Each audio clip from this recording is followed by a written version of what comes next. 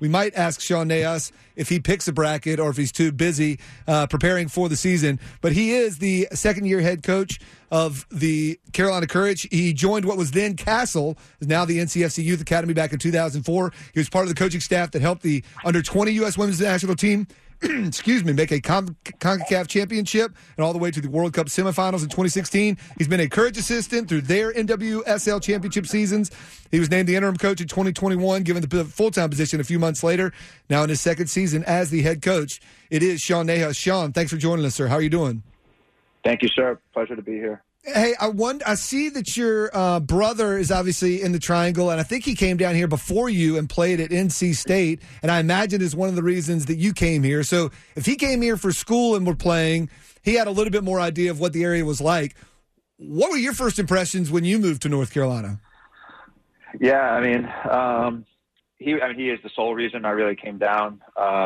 We've always been close, so when he went to NC State and played here, he started a technical training company, and that's how I got involved in coaching. And after 2001 and 9/11, I wanted to get out of New York and start anew. My whole family was down here, so I trusted him, and he's the one that set me up with Castle at the time. And it's been great ever since. So yeah, it was a big move, but it's probably the best decision I've made in a long time. Well, I see. It's cool. You referred to when you got the job. I think I saw a quote about you talking about becoming the coach of the team in your hometown. So you refer to this area. I mean, you've been here now 20 years pretty much. Yeah. This feels like your hometown more than the place where you grew up playing soccer? Yeah, I've come to love the area, the people, the way of living. The more I've been down here, the growth is so much. It looks so much like the North, to be honest, because there's been so many people moving down from that area. But yeah, I've established myself in the area and love being here. And any place that I feel comfortable is my home. And I have no problem in saying that this is my home area, and fortunate to have the opportunity to coach a team in it. All right, I'm not trying to get him in any trouble or bring down any heat, but I am a little bit curious. Your brother played at NC State and now coaches at UNC. Where do his and where do your rooting allegiances lie when it comes to the? You have to probably play it straight. You probably have players from both teams or whatever. But how does he answer questions when he played at one and coaches for the other in an area where the rivalries matter like that? Yeah. I can't speak for him, but when it comes to supporting the women's team there, obviously he's my brother, and I always support him, and go to as many games as I possibly can and be their biggest fan. When I was with the youth club, it was a little bit different. It was sort of an open mind and support players to wherever they wanted to go in their recruiting processes. So it was a little bit different, but when it comes to family, you're always going to support them. So. Yep. The NC Courage have a great history, Sean. Last year, you guys finished 7th, just out of the playoffs. Had a good finish to the season, won 3 of your final 5 games. For the few seasons, based on the personnel they had, the expectations and the goal was competing for championships. What are your goals this season? Yeah, look, there's been a lot of change over the last 2 years, and for a variety of reasons. And, we have such a young team. We went from one of the older rosters in the league to probably the youngest roster in the league. A lot of first-time players, and from, whether it's our 4 draft picks that we have signed or even some of the veterans that we still have here. For us, we don't really talk about the end goal. It's more the journey. It's more about how we're going to get better every single day. And I was talking to the team after training this morning, and just looking back to February 1 when we brought in so many new faces to where we are now, the growth has been tremendous, but we're still not anywhere near where we want to be. So for us, it's a weekly progression. It's how do we get better, 1% better every single day, and see where that takes us. And I think that's the route that we want to go. The group is bought in, and I think we're going to play a really good, attractive style, but there's going to be a lot of hiccups along the way, and but eventually we want to get to a point where we're comfortable and the players are comfortable in doing what they do, but the culture and the identity and who we are is now established, and there's a lot to build off of for sure. All right, I'm curious. I just want to peel into that a little bit more because, you've obviously been a part of championship teams at the youth level, the under 20 level, as an assistant coach with the Courage, and I'm sure the difference between a team. You're like, hey, there's no reason this team should look at anybody else on any game we play and not think we could win, and then know a team that's at a different stage and stuff like that. So I totally get not wanting to make goals that are results based. You don't want to say we want to make the playoffs or we want to do this. Totally understand that. I'm not questioning that at all. Yeah. But without having those kind of goals as metrics, what do you and you don't have to read me what you guys have decided on as a team or whatever. How do you set measurable goals? I mean, I heard you say to get 1% better, but how do you sort of track to make sure that you are improving at a rate that you'd like to be? Yeah, I mean, it's a good question. For us, the years past, you had players in positions that you can arguably say were the best players in the position in the world in every spot. And that's obviously changed. And I think every team that has success always has that evolution where there's always going to be a turnaround. But I think for us, it's something that, we look at it from, an achievable goal and where we started, whether it's based on video, whether it's based on where we see, day one, what do we look like and what do we look like now? We all know these players want to be competitive and they want to win and they want to be successful, but there's also a process to get there. And I think the fact that we're in the process now of reestablishing who we are and how we want to play, I think the players look at it, they really do look at it from a performance base. When we were in Mexico, they always talked about, even the game after Rayadas that we lost, and we played very well. We made some silly errors, and as a result, that's how we lost the game. But we played really well, and that's all the players were talking about was, man, that was a really good performance. So I think if they see that they're trying to apply the principles that we lay out, the style that we want to play, and they stick to that, and they believe in that, then things will start to turn the corner. When that happens, you just don't know. But I think overall, where it's hard to put a number on anything, because if you don't reach that number, does that really mean that the season wasn't a success? Not necessarily. Not in the young stages we are in our team. So, that's where we're at right now, and we'll continue to progress. The staff has bought in, and the players are bought in, and it's been a really, really fun preseason so far. You are a male coach. You played soccer growing up. You now coach females and coach them a lot in the development league. Across sports, we've seen female coaches in male sports, football, NBA basketball. Is that a trend happening in soccer as well? Do we see females advancing in the ranks on the men's side? I'm sure you've been asked before. I was trying to not ask a typical, coaching women question, but I'm curious. Is the same thing happening on the other side? Are there women who are advancing in the men's soccer ranks? I mean, there's one that is specific to last year. She coaches in a D3 school. I think it's University of Chicago. Her name is Julie Stitch, who won the national championship in D3. I look at it like this. To be honest with you guys, I think there needs to be more. I think there's really capable coaches of high levels in the that are female that can coach in the male ranks. I think it's just a matter of giving them the opportunity to do so.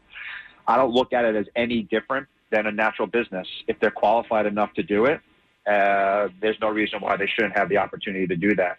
I brought on two female coaches here who have done a great job for us. But I think in the male game, I don't see a reason why that they shouldn't have the opportunity to do it.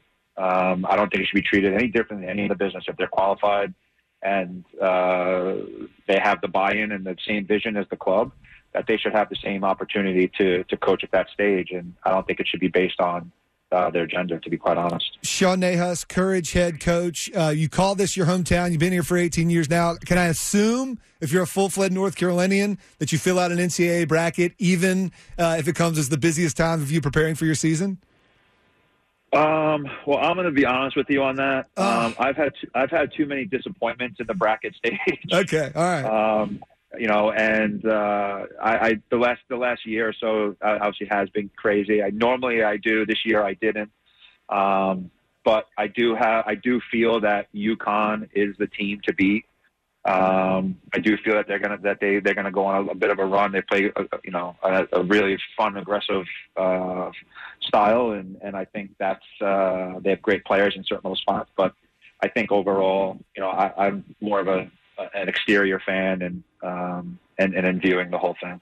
Now you got to get your whole team filling out a bracket, even the ones who aren't from the United States. You just got to make them do it, Sean. That's the problem. I don't know if they'll understand it. No, that's the best part about it. And then the person who knows the least will be the one who has the best bracket. That's how it always works out. That's exactly right. You spent a lot of your time coaching youth. I'm going to assume you won't say I don't miss it. So if I said, what do you miss about coaching youth? Obviously, you coach the best players in the world right now. You're at the highest professional level for your sport besides the Team USA, which you've also been involved in. But you don't get to do some of the things you used to do, like drive out Durant Road, like I did as a young child in the early 80s to play castle soccer. What do you miss about working with youth? I mean, look, it's no secret. The youth process is what allowed for me to be in the stage I'm at right now. And I'm extremely grateful for Castle NCFC Youth for providing me the opportunity to support throughout my stage and allowing me the time to grow and develop a great women's or young female program. I think at the end of the day, you still have the daily access. You still have the daily ability to coach players here, and it's definitely at a more intricate, detailed level. But there is something special about developing players from 10, 12 through 19 and seeing their growth and because they're in for that time. Sometimes in the pro ranks, you may have them for a year or two based on their contractual status. But I do miss that daily process, and we don't coach them any differently. When I was at the academy, we coach them the same way we coach our pros now to establish that standard. And I do miss being around the players. I do miss being around the staff. I don't miss all the travel, nonstop travel. But I'd be remiss if I didn't realize what got me to the stage I'm at, and that's the youth game. And what's great now is that we're sort of in a developmental stage again in the pro game with the roster we have, and we have great developmental coaches on our staff and that all have developmental backgrounds, and I think that's the fun, exciting part to see where we could take this. Very cool. Sean Nahas, Courage head coach. They're back in action this Saturday, Wake Med Soccer Park, 2:00 versus the Kansas City Current. Congratulations. I know, I want to talk about you and your team this year and everything else. I know the circumstances by which you became head coach were unusual. I know it's been a bit of an unusual run, but I just want to salute the job you've done and the way you've carried yourself. And I, as someone who's from here, I'm proud to hear you call this your hometown, and I'm proud to have a hometown coach on the team. Even if you weren't born here, we're very accepting of Northerners, as you know. So it's really cool to have somebody who's been so long associated with the program now be its face and at the top. So best of luck on a great season, and we'll be supporting you. Thank you very much. Appreciate the words. Sean Nahas, Courage head coach, joining us. I probably said his name wrong one of those times, but I feel like I didn't say it the same every time, so okay. I probably got it right. One was at least right. I think it's Nahas. I think I know how to say it, but in the course of trying to say it, I probably didn't say it perfect every time. Well, someone with my weird last name, it's okay. We get it. Here's the other thing I'll say about him, and I didn't feel... Whatever. Somebody on Twitter will be like, "Oh, you're not even going to ask him about everything that's going on with the Courage." Yeah. Look, I'm here. I'm a fill-in guy. I'm here to have some fun. I'm here to let you know that the Courage are playing, and I want to talk and learn about Sean Nahas, and I'm sure he's asked and answered a lot of questions about everything that's going on. Yeah. I'll say this, and it will continue to go on. These are important issues, particularly in women's sports. The India WSL and the Carolina Courage sort of had their, look inside and get better and do things better type talks, and I think that a lot of indication is that things are different now or whatever.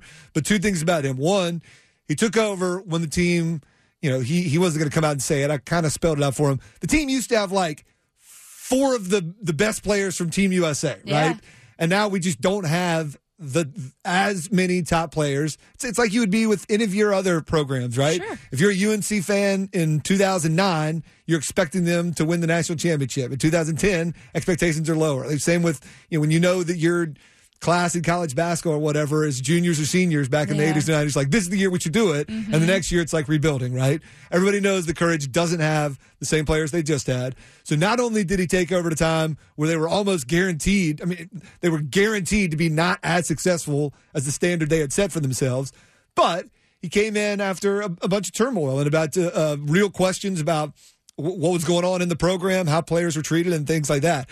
So first of all, you have to think that they're not going to elevate a guy to being in charge that doesn't have the respect, admiration, and vetting of people within the program. So by virtue of getting the job at that point in time, he has to have a lot of people who think highly of him, most importantly, the players that he's overseeing and working with in their careers or whatever. So with those two things, to take over a job that your team's probably going to have a worse record than before, and you're taking over a tough time where there's turmoil, there's questions, there's going to be investigations. Everybody's going to be watching your every step and judging your every word and making sure you say and do the right things. Like, that's tough, where you can have all the right intentions, but just know heat's going to come down on me if I mess up and do the wrong thing. Yeah. So a lot of respect to him, a lot of respect to the NWSL players who, are demanding to be treated with respect as professional athletes and continue to help grow their game. It's been, I believe, we've seen women's soccer leagues come and go. I believe it's been the most successful women's soccer league. You kind of need to exist for like a generation. If you can make it through a couple decades where all of a sudden fans are alive that don't know that the NWSL didn't exist. Like, I don't know which came first, the NFL, Major League Baseball. By the time I came along, they were all well established, right? Yep. Even the NBA by the time I came along, right? So that's what you need for a team or a league to exist. You need people to grow up thinking our professional sports teams include the Carolina Courage and whatever. And we're almost there. We'll see if we get there in the next couple of years. But best of luck to Sean Nayas and the North Carolina Courage on a great season. Yeah.